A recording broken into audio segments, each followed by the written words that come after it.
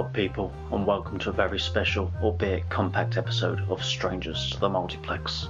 Danny Rand, or Daniel Rand to give him his Sunday name, first debuted in the pages of Marvel's Premiere issue 15 in May of 1974. A martial artist by trade, Rand wields the mystical force of the Iron Fist, and much badassery follows suit. The character went on to share a title with Luke Cage's Power Man, imaginatively entitled Power Man and Iron Fist, and the pair formed the fondly remembered Heroes for Hire. A week ago, Iron Fist karate chopped his way onto Netflix, becoming the fourth and final building block in the streaming service's Defenders project. The series has thus far failed to garner the same critical acclaim enjoyed by its stablemates, only ranking at 19% on Rotten Tomatoes, but is, according to Netflix, their second most successful Marvel project in terms of viewers. So this evening, from deep within the Strangers Dojo, two opposing views go hand to hand to decide if you, dear listener, take the journey from K'un-Lun Monastery to New York City, courtesy of the streaming juggernaut Netflix, or just rewatch season 1 of Daredevil again. Sit back and listen as two strangers tiger punch their thoughts and roundhouse their feelings on the first episode of Iron Fist. To watch or not to watch, get ready to fight. Hadouken! Hello, this is Fuzzy Bitch recording a mini podcast for the first episode, or first couple episodes, I might bleed one to the other, of Marvel's Iron Fist. Before we start, it's been fairly criticised for not being particularly good, certainly not up to the standard of what's come before with the likes of Daredevil and Luke Cage, and of course Jessica Jones, and this leading up to Defenders. Could this be a major misstep, or first misstep for the Netflix Marvel world? Initial reactions, we've kind of seen all of this before. We're introduced to the character of Danny Rand, played by Finn Jones. He is the orphan who's heir to a billionaire empire, who comes back, he's been missing for years, and if it sounds like the beginning of Batman Begins or Arrow, that's because it is, and based on what I've seen, they've done it better. Yeah, not the best start. I found the opening episode to be quite dull, unfortunately. I think you've really got to sell your characters very quickly. And I think they fail horribly at it. The characters appear to be very one-note. Our titular hero is not that interesting. You know, he just looks like I think he's referred to as a hipster by one of the other characters of one of the episodes. But yeah, he's just pretty dull, to be honest. I only really know Finn Jones from Game of Thrones, and I had to look up his character from that, because I can barely remember his performance. Turned out can't even remember his character now. It's Natalie Dormer's brother, anyway. Hello, Mrs. Fact-Checking Monkey here. The character Mr. Wood is referring to is Loras Tyrell. Yeah, it gets off to a very, very sluggish start. Unfortunately, I find with shows like this, once they start that way, they can really struggle to then find their stride. But, the majority of the cast seem very one-note. There is one standout performance. By standout, I mean not terrible, which we'll get to shortly. But going through the cast, as I said, Finn Jones is Danny Rand. I think he's trying hard. I don't think the character's well written. His introduction is quite boring. It's quite tame. It's quite cliched. And I'm not going to get into the whole white man saving the Orient thing. That's going to be spoken about a lot.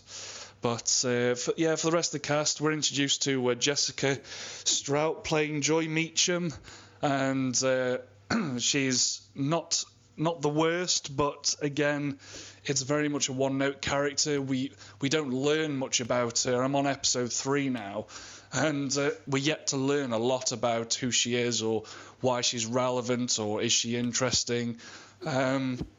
But mainly we're introduced to, it's Tom Pelphrey as Ward Meacham. And, he's just your archetypal dick, which we've seen in every film, certainly since the 80s, of, a chap in a business suit who's just a complete penis. I don't think he does snarky particularly well. I think if you were going to do that character and do that character right, you need to go massively one way or the other. And he's just kind of floating about in the middle. Oh, I don't want to appear too this way or too that way. But not most interesting. Again, going to say this a lot, very one note, quite a boring character. So, yeah, I mean, they're meant to be his friends from the past, and should we care, Anyway, we've briefly introduced to David Wenham. I'm not sure if that was episode 2 or not, but again, another snarling, boring Marvel bad guy from what I've seen. The main positive that we've come across is Jessica Henwick, and this has been written about a lot and been spoken about a lot, and talking about trying to get her own show. Jessica Henwick, again, another Game of Thrones alumni. She is very good. She runs a dojo. She befriends Iron Fist, kind of, not very interestingly, but she does come across very well. She's teaching students, difficult. She doesn't have life easy, but I think for what is quite, again, another fairly underwritten character so far, I think she's coming out of it the best. And like I say, from what I understand, that's pretty standard throughout the rest of the show. So yeah, it's not made the best impression. Again, I've said before on many of our other podcasts, I'm very much full of superhero fatigue now, so I'm surprised as much as anyone that I'm even watching this, and I think now I'm in it, I'll probably finish it, but it's at the moment it's a second-rate Arrow, when Arrow at times is not the best, season 2 aside. But yeah, I think it is going to be a misstep. I think I heard it gets better by about episode 6. Fingers crossed. I don't fancy sitting through several more hours of the tedium that I have currently sat through. So anyway, this is Fussy Bitch signing off. Iron Fist. Peace out, everyone. Hadouken! Hi, it's Complimentary Copies here. I just want to start off by addressing the elephant in the room, the supposed whitewashing of Iron Fist.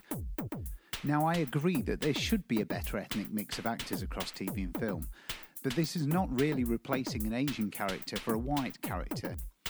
Danny Rand is supposed to be an outsider in his adopted world, that of Kunlun, and also in the place of his birth, New York. Frankly, I personally feel that supporting this character to be played by an Asian American just because he's a martial arts expert seems to me a tad stereotypical and demeaning. Well, I'm not going to go on about it anymore, but I would encourage all our listeners to check out a very balanced Iron Fist race debate on the Comic Vine website, where 2 Asian Americans actually discuss both perspectives on the supposed whitewashing of Iron Fist. Well, that's enough of that. Let's get back to the smackdown. Unlike my esteemed colleague Mr. Sulky Pants, I've had the benefit of watching this series up to episode 7 and past the RZA-directed episode that a lot of people are talking about, which is episode 6. Yes, I concede that Finn Jones takes a while to get accustomed to, and that he initially struggles with the fish-out-of-water approach, which is not really helped by slightly weak script writing. But the lighter touch of the script and the general tones, a lot of yellows and greens about, are quite discombobulating after the darkness of Daredevil, Jessica Jones and Luke Cage. It does take a while and a few cameos before you could see how this character would work in the Defenders. But I am jumping ahead of myself, and I did promise to restrict myself to the first 2 or 3 episodes. Some of the script's weaknesses are quite apparent in the occasional navel-gazing moments, rather than those deeper-themed internal struggles we've seen in Jessica Jones' Daredevil, and to a lesser extent Luke Cage. The theme here is not really a hero who is at war with themselves, as the aforementioned heroes, but one who finds that not everything, so family, friends, wealth, and dare I say it to a certain extent, his Buddhist enlightenment, are all they're cracked up to be. In fact, another big theme here is corporate responsibility, and there's an element of responsibility to oneself in this as well. Now, this is making it sound quite deep, but it's not as heavy-handed as, say, something like Arrow, and it's definitely more fun, even though parental death, like in Batman and Arrow, and training from a spiritual group, like in Batman and Arrow, are covered. The script's definitely lighter than the other Marvel Netflix series out there, and it tries its hand at humour, and it's mostly successful at that. It gives us quite light martial arts that ramp up later on, but I promise not to mention later episodes, and it's quite adept at introducing the supporting characters. Yes, some of them are one-note and archetypes, but a big shout-out to Jessica Henwick, Fussy Bitch has already mentioned, as Colleen Wing.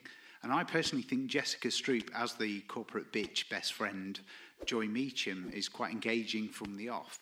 And as a viewer, you're not quite sure which way she's going to go, either the side of her brother or the side of Danny Rand. Finn Jones himself gives a certain naivety to the performance of Rand that kind of works. But I do agree again with Fussy Bitch that Tom Pelphrey and even David Wenham as father and son Meachams are a little too moustache twirling and are pretty obviously the villains of the piece. And that leads us to our universe connections as well. So David Wenham's character, the older Meacham, actually has links to the Hand. We later see Claire, the night nurse, who was in Daredevil, Luke Cage and Jessica Jones. And we're introduced to a couple of other characters who have appeared throughout the Daredevil, Jessica Jones and Luke Cage series. Overall, I found this very enjoyable, if taken as more entertainment than a deep, soul-searching drama, which I think Daredevil achieved very well, and certainly Jessica Jones had a fantastic balance between the idea of the drama, the internal struggles, the psychology, and the superhero side of things as well. Iron Fist is very much in the mould of 70s kung fu films, which the comic book was, and it has a lighter touch than the other series, but I think is a useful contribution to the Netflix Marvel portfolio. I would certainly recommend watching it. So there, Fussy Bitch. Hadouken! And there you have it. Two very compelling, albeit conflicting views on the new series of Iron Fist. If you have watched Iron Fist and you've enjoyed it, or even if you haven't, maybe you'd like to head across to our Facebook page, Facebook.com/Strangers to the Multiplex, and join the commotion. We should be back shortly with another trailer snark special on the new Justice League trailer. A little bit after that, we should return with an episode in full of the 1995 Power Ranger movie. If this is the first episode of ours you've listened to, we very much appreciate you joining us. Please head over to SoundCloud. There are some other episodes for you to listen to. Till next time, don't be a stranger.